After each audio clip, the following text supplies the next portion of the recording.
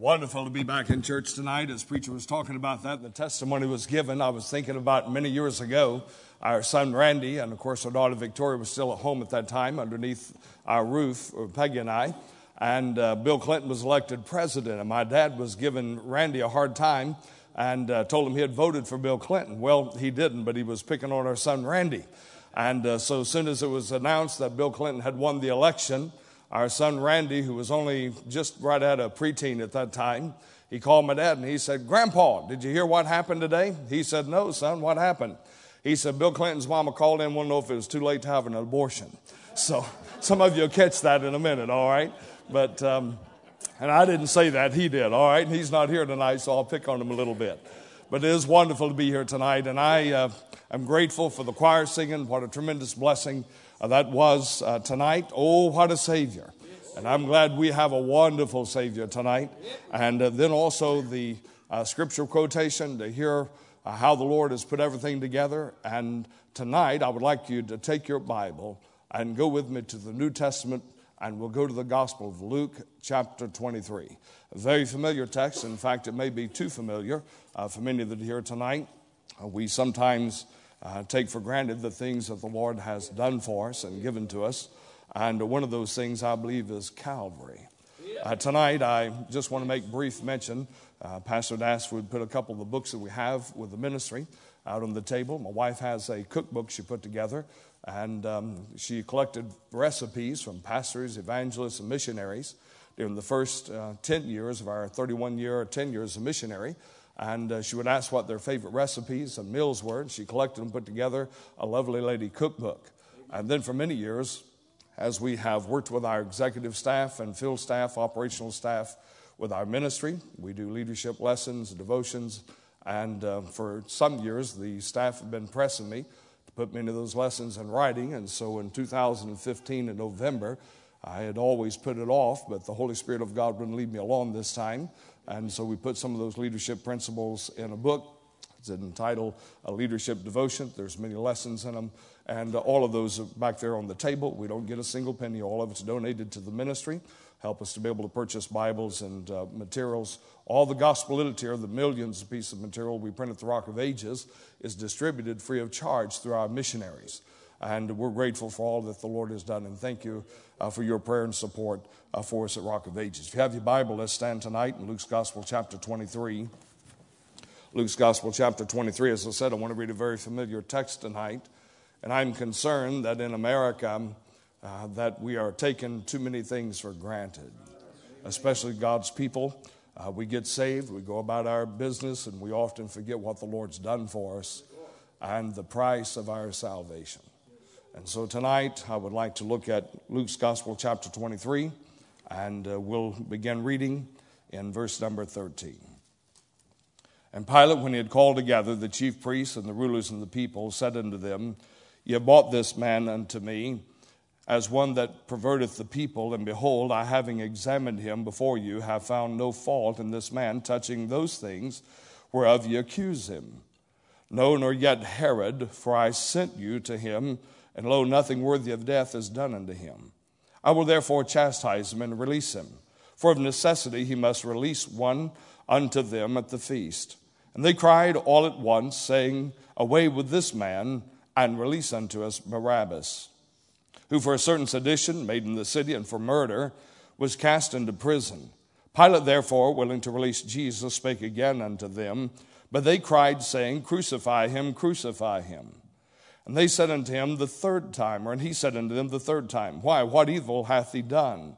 I have found no cause of death in him. I will therefore chastise him and let him go. And they were instant with loud voices, requiring that he might be crucified. And the voices of them and of the chief priests prevailed. And Pilate gave sentence that it should be as they required. And he released unto him that for sedition and murder was cast into prison, whom they had desired, but he delivered Jesus to their will. And as he led them away, they laid hold upon one Simon, a Cyrenian, coming out of the country, and on him they laid the cross, that he might bear it after Jesus. Go with me to verse number 33. And they were come to the place which is called Calvary, There they crucified him. The malefactors, one on the right hand and the other on the left. Let's pray. Our Father, as we bow before the throne of grace tonight, we thank you for the choir singing, the testimonies, the quoting of the scriptures, how the special music and all together has collectively stirred our hearts tonight. Our Father, it's caused us to worship. And Lord, we thank you for this church, and we thank you for what you've done in these meetings, and I thank you for the good hand of God being upon everything that's been said and done. Lord, I'd pray that those that sit under the sound of our voice, if there's yet one here that needs to be saved, their heart needs to be drawn to Calvary to rededicate themselves. Those that are sitting in the sound of our voice that are carrying heavy crosses, I pray, Lord, that the Holy Spirit of God tonight would speak to them, show the lost man and the lady and woman, boy or girl, that they need to be saved and help them to be saved this hour. I pray for those that are carrying heavy burdens. May you help them to lay their load upon your shoulders. I would ask our Father for those that have been saved, but their hearts are cold and distant from the things of Christ, and they forgot the price of their salvation. God, I'd pray tonight now that your will be done. Bless tonight, I pray, in Christ's name. Amen. You may be seated. As we examine the crucifixion of Christ, I want to bring a few things to our attention tonight in the Scriptures and in the Word of God. As I thought about the message in the Gospel of Luke in chapter 23, I thought about the choir singing, "Oh, what a Savior," the scripture that was quoted tonight, and it seemed like everything leaned toward our text tonight in Luke's Gospel, chapter 23. All of the penmen in the Gospels, Matthew, Mark, Luke, and John, all refer to the crucifixion of Christ. As we read various portions of the crucifixion, any of the Gospels could be taken as a text on the crucifixion or upon Calvary. But tonight I feel led of the Lord to use the Gospel of Luke in chapter 23 specifically and to preach on the crucifixion of Christ or upon Calvary. And the reason for that is Luke reveals several details of the crucifixion that are not found in the other Gospels. In fact, when we look at all of the Gospels together and we look at various passages of Scripture in the Bible, we get a complete portrait of the crucifixion of Jesus Christ. For example, some of the things that are covered in the Gospel of Luke that are not covered in some of the other Gospels, the very word Calvary itself, the only place it's mentioned is in our text, and we'll find that in chapter 23 and down in verse number 33. And when they were come to the place which is called Calvary, there they crucified him, and the malefactors, one on the right hand and the other on the left. There are no less than 32 Old Testament prophecies dealing with the crucifixion of Jesus Christ. The fact that he'd be born in Bethlehem, and it didn't just say of Bethlehem, but Bethlehem of Judea. There were multiple Bethlehems throughout the Scripture, but the Bible is very specific in saying that Christ would be born in Bethlehem of Judea.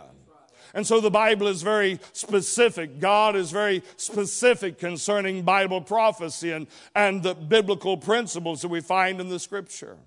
The Bible teaches us, if we were to take the time to go back into Luke's Gospel in chapter 22 on the crucifixion of Christ and leading up into our scene, which we have read tonight concerning the subject matter of Calvary, we'll find that Jesus had gone with his disciples into the Garden of Gethsemane. And Gethsemane is the place of the olive press. And it is a place where they would take those olives and they would literally, and I'm not going to go through the various stages tonight of the various, from the virgin oil to the various oils that would be used.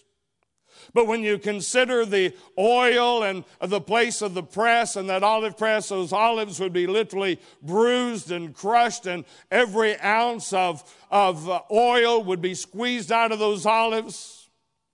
And so we find that is symbolic for Jesus on the cross of Calvary, how that he would die and he had shed his blood. And someone says, preacher, how much blood does it take to save a sinner? How much blood does it take to save a lost and dying world? How much blood does it take of the Son of God to save the entire world and every single soul that has ever been on the planet Earth, from the day of Adam and Eve until today, until the time when God will call humanity and his children off of this planet Earth?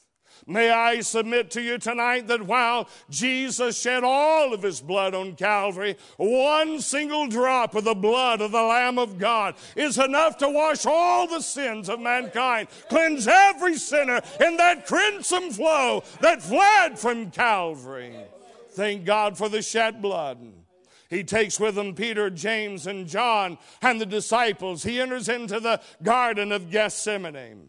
The Bible declares in the Gospel of Matthew in chapter 26 that as he entered into the garden, along about verse number 28, he speaks to them and he says, tarry ye here while I go and pray. The Bible said that Jesus went away and he bowed in prayer, and the Bible does not specify the amount of time wherein he prayed. But he returned and found the disciples fast asleep. He commanded them to pray, and he said, what, could you not watch with me for 1 hour? And so we find that there he goes again, and the Bible said he goes to pray again.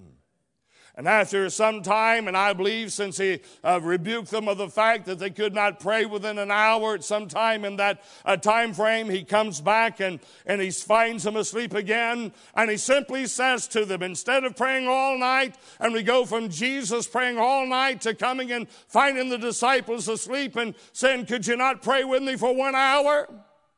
To simply, when he came back and found them asleep the second time, he said, watch with me as oft as you will. And he goes again to pray. The Bible said he went about a stone's cast further, and there he bowed on his knees and began to pray. And the Bible tells us in the Gospel of Luke chapter 22, I would like to take a moment and read this passage of Scripture in verse number 44. The Bible says in verse number 44, and being in agony, he prayed more earnestly, and his sweat was as it were great drops of blood falling down to the ground.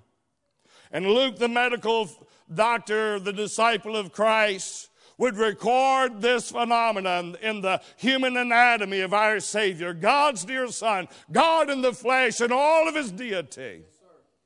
And the Bible would say that he'd pray until his sweat became as there were great drops of blood falling down to the ground. I know that many sitting under the sound of my voice tonight, especially those that are students in the college and those that have studied the Bible and preachers that are here, we know that according to study that a phenomenon has to transpire in the human anatomy. Those capillary vessels have to burst open and the blood seeps into the sweat glands, and literally the sweat glands are able to sweat blood. And Jesus in the Garden of Gethsemane prayed, and the Bible said he prayed until his sweat became great drops of blood falling down to the ground. And I've seen this phenomenon firsthand. Some years ago, I was preaching up in the Lansing, Michigan area. And then from there, we were down in Ohio and Mansfield area. And I was with Brother Ken Fielder at the church when he was still pastoring. And he had asked us, he said, preacher, why don't you go with Sister Linda and I tomorrow, and let's spend some time together. And Peggy and I had not taken off in a substantial amount of time, been well over a year and a half to upwards of 2 years. And so I told him, I said, we'll do that, preacher. And I cut my phone off that morning so we could enjoy the day. Somehow I felt impressed of the Lord, and it was long about 5 o'clock or so that evening, and I told him, I said, preacher, I just got an overwhelming burden and sense, an urgency that I need to turn my phone on, and so if you pardon me, let me check my messages. I remember turning my phone on. All of a sudden, there were several beeps that came through, and I looked down and noticed I'd missed 35 phone calls from my mother. She left a message and said, son, you need to call us. We have a family emergency. I called, and long story short, my sister had been over in the Oak Ridge area where she lived, and she had went with her sister-in-law with her twins, and then my sister had twins, and they were there at the river, and they were swimming, and one of the other little girls, her name was Katie, she was 7 years old. She was out in the river on the riverbank and swimming, and all of a sudden she began to drown. And the mother couldn't swim, and all she could do was wade out in the water about waist deep and scream and yell for help for her daughter that was drowning. Well, my sister only weighed about 90 pounds soaking wet. She's just a little thing. And she jumped in the river to save little Katie, who was drowning. She swam out behind her, and Katie, at 7 years old, weighed as much as my sister did, and she wasn't able to get her into shore, so she finally swam up behind her and pushed her into shore, and then she'd swim up to her again and push her into shore. And after multiple attempts in doing this, she finally pushed little Katie into the arms of her mother. And about that moment, my sister went underneath and was pulled out in the middle of the river by the current, and her body came up a couple of 100 yards down the river. In the providence of God, there were some paramedics on the other side of the river, and they got in, got her body, brought her out. They called Life Flight. They flew her to the University of Tennessee, and my mother said, I don't know how far you are, son, but we sure need you. They were living in South Florida at the time. And so I told Brother Fielder, I said, Preacher, I'm sorry. And I told him what had happened. I said, I've got to go. That night a storm had settled in. Tornadoes was in the area. The power was out in the hotel room when we arrived. Trees were down on the interstate, and we were having to weave our way around to try to make it over into Knoxville to the University of Tennessee. We finally arrived sometime middle of the night, and I walked straight to the nurse's desk, and I said, I'm Terry Ellis. My sister Teresa Arms has been in a swimming accident today, and I'm a preacher, and I'm here to pray for her.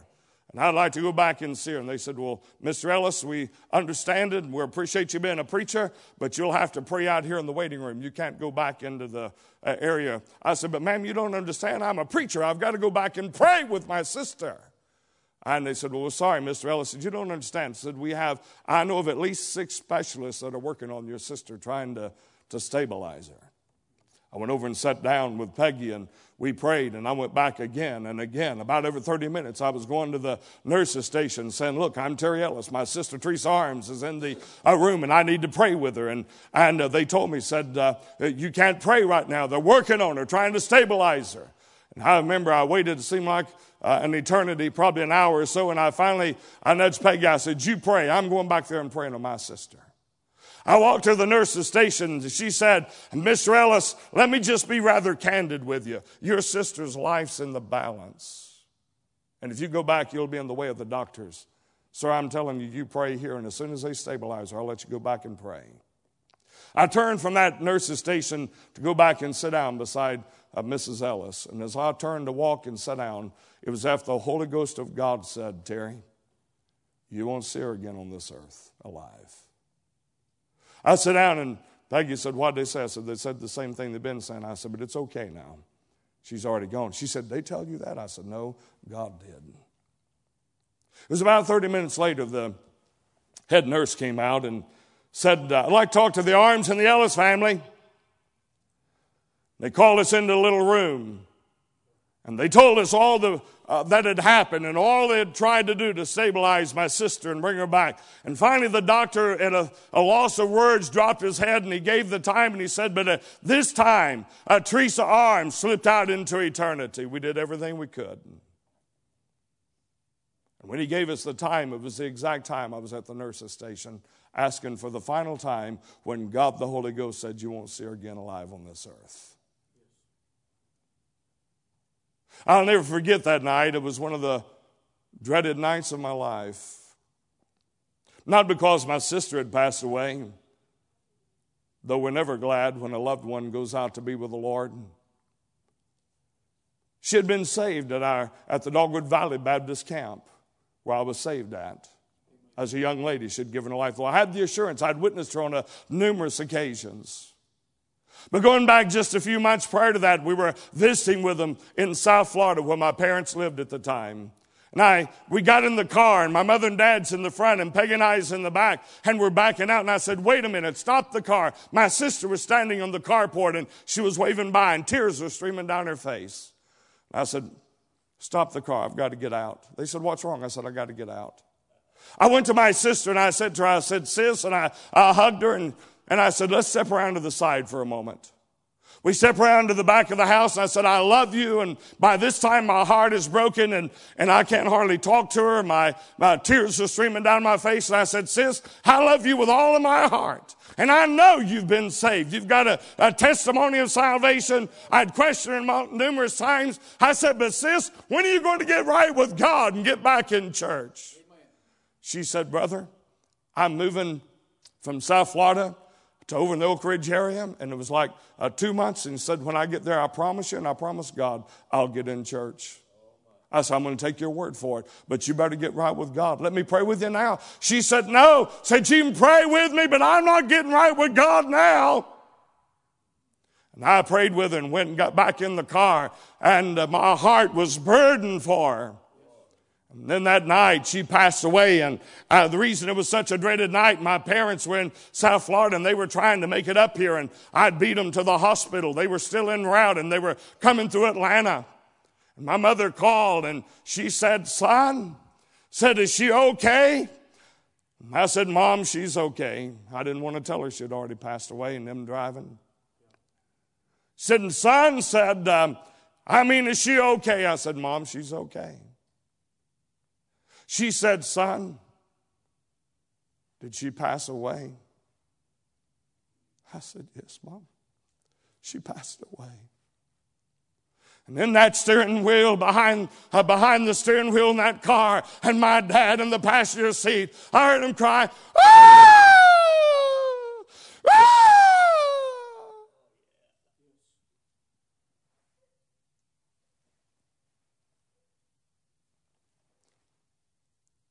They pulled off the side of the interstate in Atlanta, Georgia, and all the traffic, and had to weep and regain their composure so they could drive the rest of the way up. And I hope and pray to God I never, ever have to do that again. The nurses finally came out and said, would anyone like to go back and see Mrs. Arms before they pick her up? Her husband and no one else moved, and I said, yes, ma'am, I would. I said, I've been trying to get back to pray with her for some time, and I'd like to at least see her physical body before we have to see her in the funeral home. She said, Mr. Ellis said, we'll be glad to let you come back, but said, we need about 20 or 30 minutes if we could to clean up her body. I said, yes, ma'am. I said, is there something wrong? She said, well, here's what happened. Said, your sister, under the excitement and the stress of all of the strain of her body trying to save that little girl from drowning, said her capillary vessels and some of her blood vessels broke open and bursted. She's been running an extremely high fever, and said, Mr. Ellis, just to be honest with you, she's been sweating blood. We went back, and I stood on one side of the bed, and Peggy stood on the other side of the bed. And they'd cleaned it up the best they could, but when I looked down, and I'll not go into the details, but you could see where the blood had flowed out of her body. And I thought about this passage of Scripture, where Jesus in the Garden of Gethsemane prayed until his sweat became as if great drops of blood falling down to the ground. And you say, preacher, why did he do that? I'll tell you why tonight. He did it for you, and you, and you, and you. He did it for us tonight.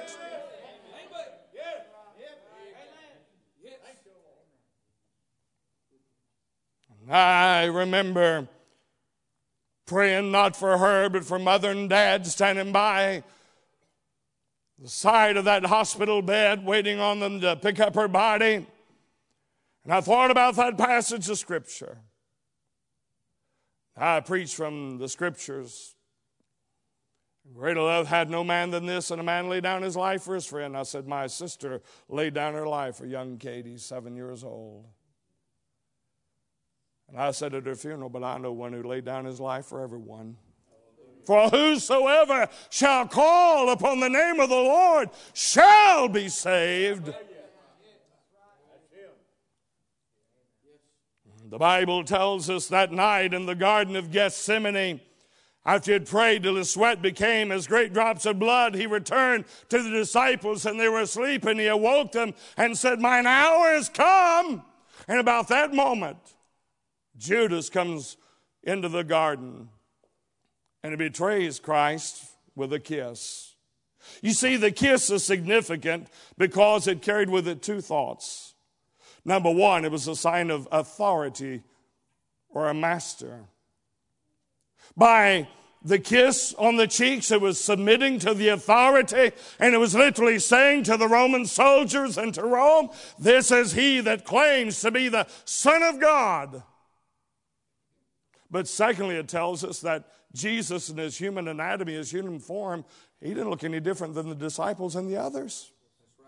He had to kiss them on the cheek in order to pinpoint who Jesus was in the flesh. The Bible said that Judas had betrayed him with 30 pieces of silver. And someone says, well, preacher, what's the significance of 30 pieces of silver? So what? No, it is significant. Because in biblical New Testament times, a male slave was sold for 20 pieces of silver and a female slave was sold for 30 pieces of silver. And Judas betrayed the darling Son of God for the price of a female slave. Someone says, well, it's a shame that there wasn't any more than just a handful in the Garden of Eden, or the Garden of Gethsemane that night. But the Bible tells us there was a lot more than a handful. The Bible says that they entered into the garden and there was a band of soldiers. And a band was a Roman cohort. A cohort was 1/10 of a Roman legion. And a legion consisted of 6,000 soldiers on average.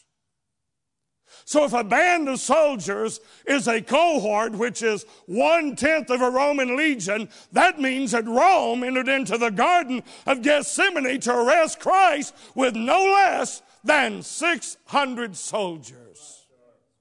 Plus the full Sanhedrin of 71, the 12 disciples, and the false accusers. It is estimated that it ranged from 800 to upwards of 1,000 people in the garden that night when Jesus was arrested in the Garden of Gethsemane. There, the Bible says, as they entered in, that Peter drew out his dagger. You know the scriptures, how that he reached out to cut off the ear of Malchus. And I've read where that the Roman soldiers were the most skilled of all the ages with their swords. They literally had come to the place and had perfected that they could hit a helmet right on the weld and literally cause that helmet to split open, splitting and dividing the human skull. Now, I don't know if Peter attempted to do that night, the skill of the Roman soldiers, but I know one thing. The Bible said that he put his hand up with his dagger and he cut off the ear of Malchus. And one of the last miracles that Jesus performed was to take and put his ear back on and said, you come out with me with staves and you come out with your swords and your spears. And he said, but I was daily in your temple preaching and teaching. The Bible tells us, as you begin to study the scriptures, that there, the full Sanhedrin of 71 brought him in, and there were 6 illegal trials of Christ on that night. The Sanhedrin even violated their own laws. Do you remember when they came into the garden and he simply said this? When they said, whom seek you? And they said that they sought the Son of God, or the one who claimed to be the Messiah. And Jesus simply said, I am he. And when he said, I am he, the Bible says they fell backward to the ground.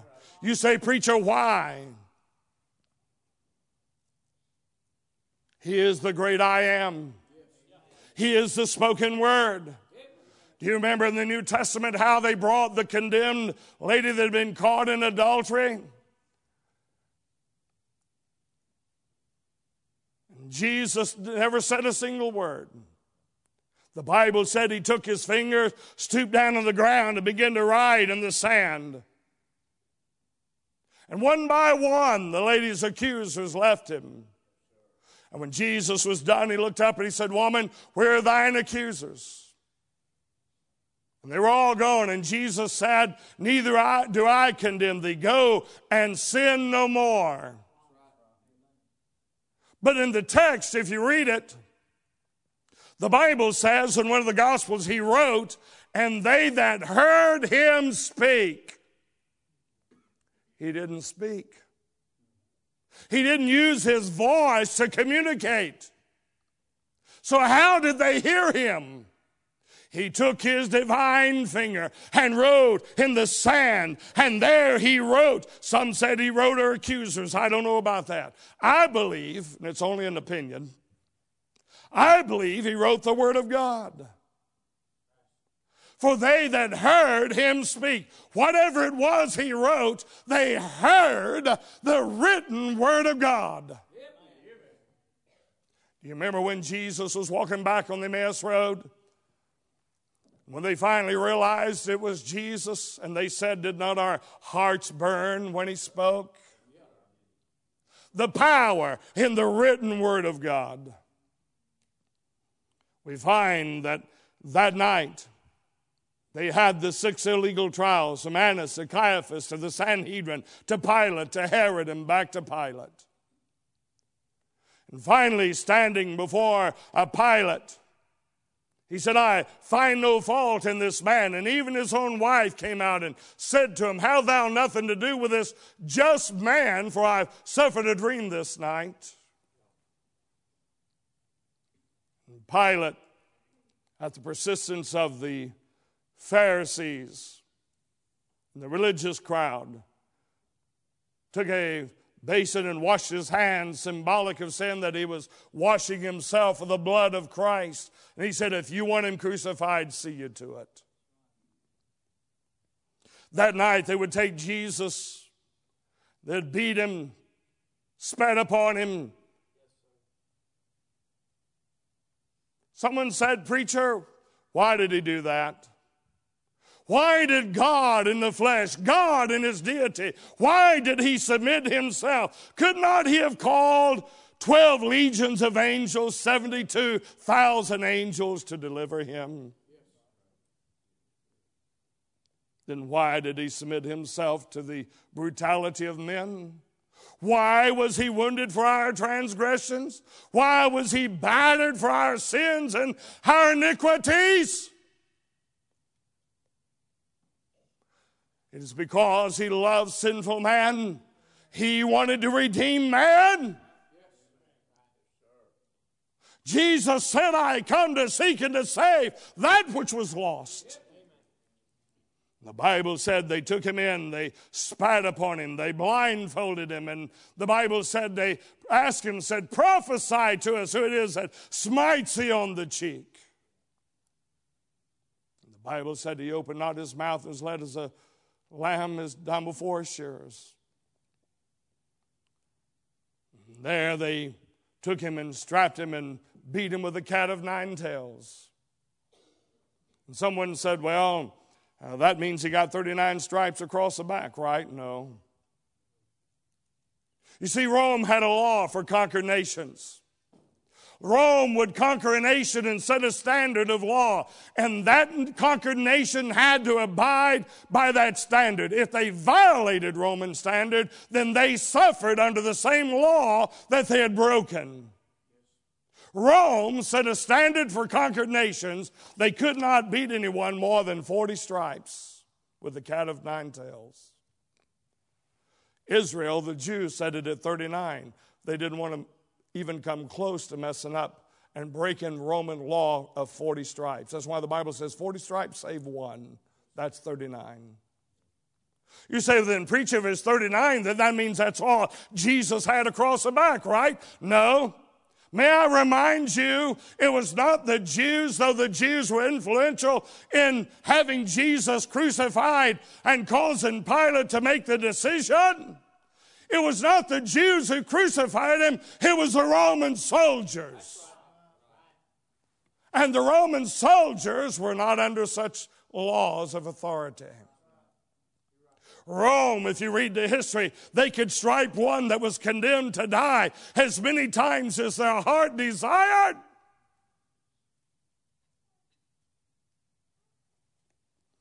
The truth of the matter is, we don't know how many times Jesus was striped with a cat of nine tails. But if you go to the Old Testament, the Bible said that his visage, his image, was marred beyond human recognition. These pictures we see of Jesus on the cross of Calvary with his long flowing hair and small trickling blood down his body was not even a close simulation of the crucifixion, the brutality of our Savior who died on the cross for our sin. The Bible says that when the day come for them to crucify him, and they'd put upon him a purple robe. Now they had taken that robe. Anyone who has ever had a wound that's been bound by gauze or bandage without any type of ointment put upon it, you know that it matched to the skin and the open wound. Now Jesus, with that purple robe upon him, in mockery of him being the Son of God and the King of the Jews, they take him and they rip that robe off of him, opening every single wound on the back and the body of our Lord and Savior Jesus Christ. Now, some historians believe that gangrene had begun to set in some areas, even with it being overnight. Whatever the reason, I do know the extent is this. Jesus bore our sins on the cross of Calvary. He was battered and bruised for our iniquity and our sin. The Bible says on that day, they crucified him. They laid upon his shoulders the cross. A cross that was not intended for him. A cross that was intended by another one. A murderer, a seditionist. Barabbas. And there Jesus took not his own cross, but a cross made for another man to be crucified because of his transgression. And Jesus bore Barabbas' cross up to Calvary, and he made it his own. My friend, that's a picture of the substitutionary death of our Lord and Savior. You say, why did he die on the cross of Calvary? He died. He bore your sin and my sin on the cross of Calvary. He took our place on that cross. The Bible said when they led him away, they put upon his head a crown of thorns. And these are not just your average thorns. These thorns, even to this day, the type they place on the head and the brow of the Son of God. They put it on his brow, and the Bible said they took a reed and smote him, driving those thorns deep into his brow, into his skull. And not only was it that, but those thorns emitted a poison, and that poison shut down the respiratory system, literally causing them to gasp for every single breath. I've been fighting with severe allergies the last couple of days. But my friend, that pales in comparison to Christ. Literally, they would gasp for every single breath. They took him on the cross, and the Roman soldiers would make sport of the crucifixion. They'd drive the condemned man to the cross, stretch out his arms and his feet, and they'd drive the spikes down into the cross. They'd take their feet and put a little bend in the knees and drive those nails and spikes into the feet of the condemned man. They would take them, they would stand them up on a pre-dug hole, and they would release it. And when it would come to a screeching halt, a thud, the Bible says one of those Old Testament prophecies that every joint in his body was out of socket.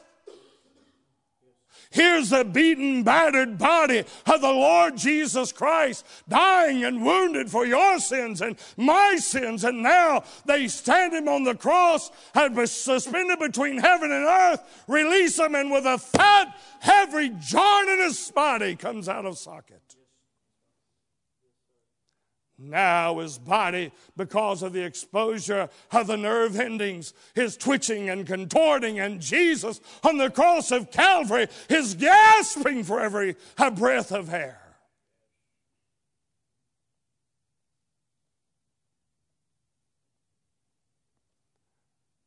They would leave that little bend in their knees so that they could push up and breathe, get a lungful of air, and release it.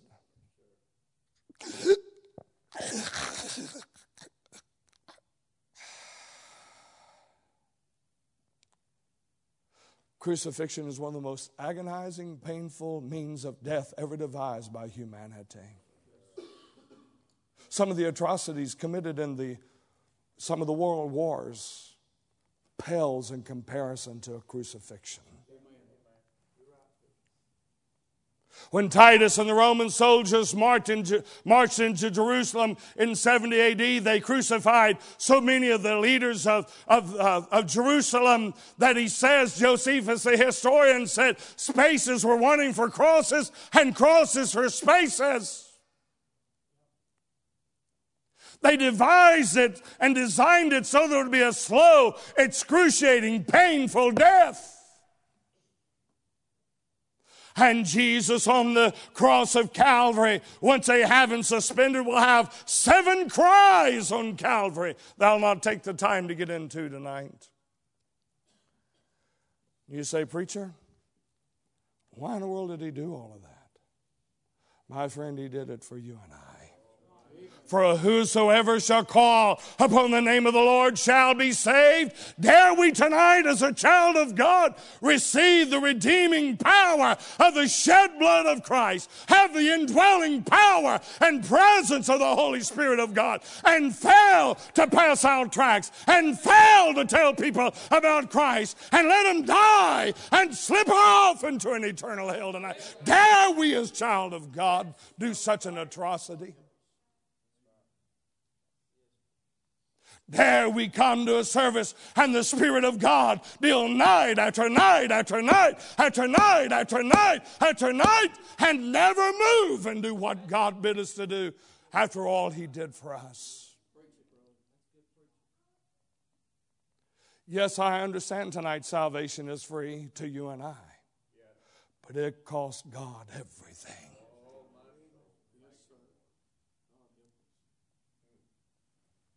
We have become complacent Christians when it comes to Calvary. We take it for granted.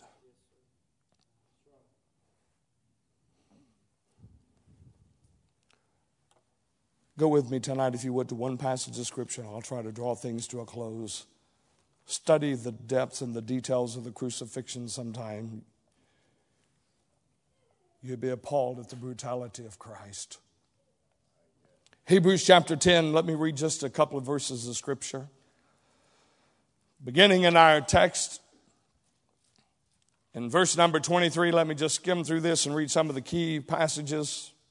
In Hebrews 10 and verse number 23, let us hold fast the profession of our faith without wavering, for he is faithful that promised. Our theme at Rock of Ages ministry this year is holding fast. Holding fast to doctrine, holding fast to righteousness. And here we find that we're to hold fast the profession of our faith. So he's speaking of those who have made a profession of faith, those that have been born again, birthed into the family of God. He says, without wavering, for he is faithful that promised. That's speaking of God. Let us consider one another to provoke unto love and to good works. In verse number 22 or 25, not forsaking the assembling of ourselves together, and that is referring to the local church. as the manner of some is, but exhorting one another, and so much the more as you see the day approaching. He never takes the context of our scripture off of those who have a profession of faith or who have been birthed into the family of God. You'll never find the text changing in this passage of scripture. Now notice, if you would please, in verse number 27, but a certain fearful looking for of judgment and fiery indignation, which shall devour the adversaries. Now let me ask you something. Who's the adversaries in our text?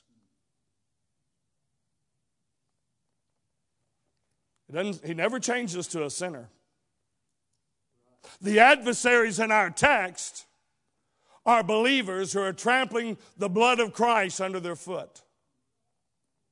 And it's not talking about them losing their salvation, so don't misunderstand me tonight. Stay with me in our text.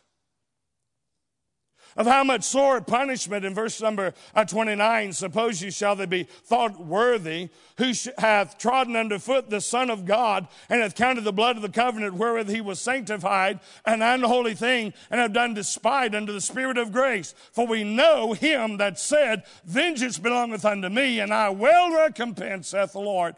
And again, now watch the end of verse number 30, if you would. Again, the Lord shall judge. What's the next two words? His people. May I just say this? If you want to make God mad, I've got a message out of this text. I've never preached it. God's never given me the liberty. But it's how to make God mad. You want to make God mad? Trample the blood of His Son under your foot as a Christian.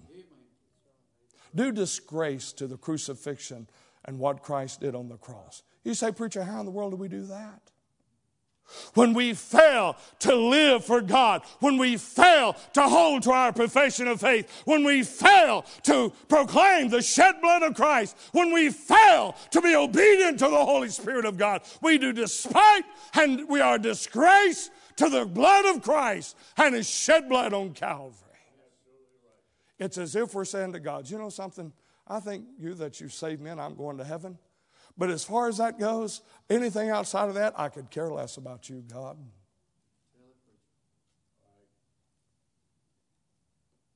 Again, the Lord shall judge His people. He's not talking about hellfire and brimstone in this text. But God has a vengeance for those who despise what He did for them on Calvary.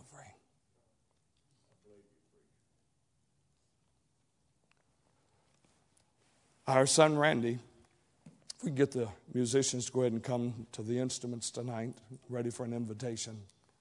Our son Randy, several years ago, had come to our daughter Victoria's wedding. And our son-in-law Mike had asked Dr. Garris, who's in heaven now, the late president of the Rock of Ages, said, Dr. Garris, I have a lot of family members going to be here. They're going to be lost. And so I want to ask you to preach on hell, if you would please, in the wedding. I've never heard a message on hell in a wedding until then. But Dr. Garris, he preached, and I mean he preached. Gave the invitation, and nobody moved there, but that was on a Friday, and by Sunday noon, 3 people in that wedding ceremony had been converted to Christ. One of them was our son. He was supposed to go with us to church on the morning, and he was living with my dad in South Florida and Mom. And at that time, my dad was not in church doing right with the Lord, but I told him, I said, Dad, would you come so Randy can be at church with us in the morning? He said, I'd be glad to. We'll come, then we'll leave for Florida. And I told Peggy, I said, I know what's going to happen. My dad's going to come to church, or he's going to meet with us. He said, if you'll have breakfast, we'll go to church with you. And I said, he's going to come to breakfast. We're going to fellowship. And he's going to look at his watch and say, boy, it's getting late. We better go on to Florida. Sorry, we'll catch you next time. That's exactly what happened. Am I telling the truth, Mrs. Ellis?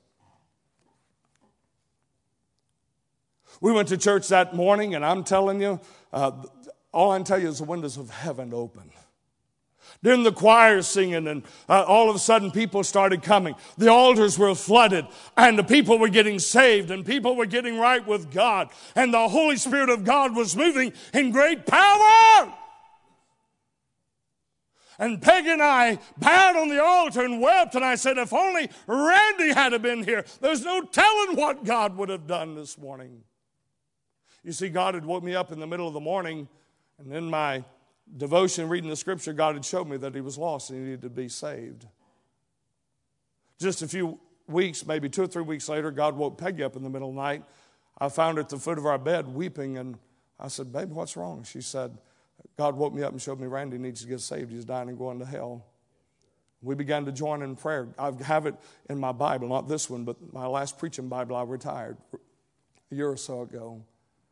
I have it in flyleaf of my Bible. This is a verse, this is a date and time and place. God showed me our son needed to get saved, and I'm claiming this verse. Randy was on the way to Florida when all this took place. I was to preach at another church that night. I was there at 5 o'clock and no one was there, and we were walking through the church property around, and I looked at Peggy. I said, "Wouldn't it be wonderful if the Holy Ghost of God just brought him under such conviction he had to call or stop on the side of the interstate and get saved and give his life to the Lord?" I had no more said that, and my phone rang. I looked down and it was Randy. He was weeping and wailing on the other side. I said, "Son, are you okay?" Immediately my mind, though I was thinking about how wonderful it would be for him to get saved, my mind went to the fact they must have been in a wreck. I said, "Son, are you okay?" He said, "I'm okay, Dad." He said, "No, I'm not okay, Dad." And I could hear my dad saying, "Lord, son, stop this car. We're going to get killed." I said, "Son, what's going on?" He said, "Daddy," he said, "I know I'm going to hell and I need to get saved and born again." I said, "Son, stop the car on the side of the interstate." And he pulled off the interstate 22 miles north of Valdosta, Georgia, on the southbound lane of I-75. And I said, "Son, let me share the scripture." He said, "Dad, I've heard some of the best preaching on the planet Earth. I don't need preaching right now. I just need to pour my heart and soul to God and get saved." And on the cell phone, I listened to him pour his heart out to God. And he got birthed into the family of God. And God changed the young man's life. It changed from that day forward.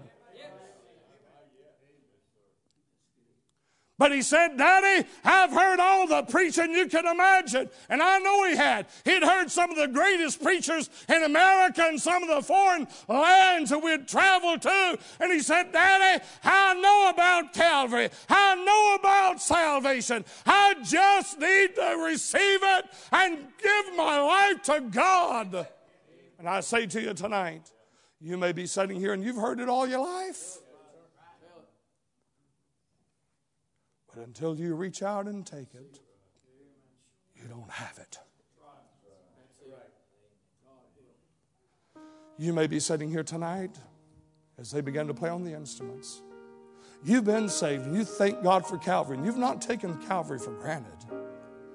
But if you quit sharing Calvary with your friends, your neighbors, your loved ones, and others that are around you, why don't we come tonight and pray for our church? Let's come tonight and pray for America. Let's come tonight and pray for the preachers. Let's come tonight before Calvary and thank God for what He did on the cross. If you're here tonight and you need to be saved, why don't you come? Come now, saith the Lord. Let us reason together. Would you come and reason before the throne of God tonight?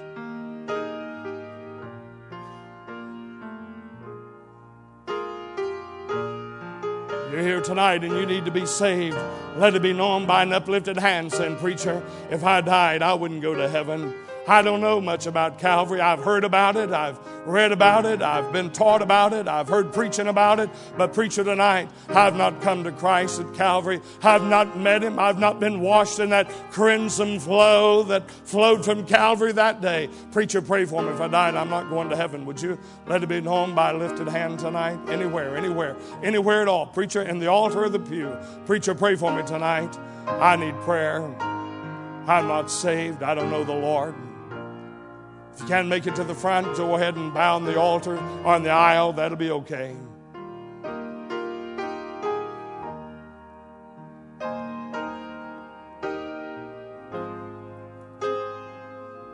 Tonight, let's just let the instruments play so that we can pray before God. We're in no hurry tonight. Let's do business before the Lord.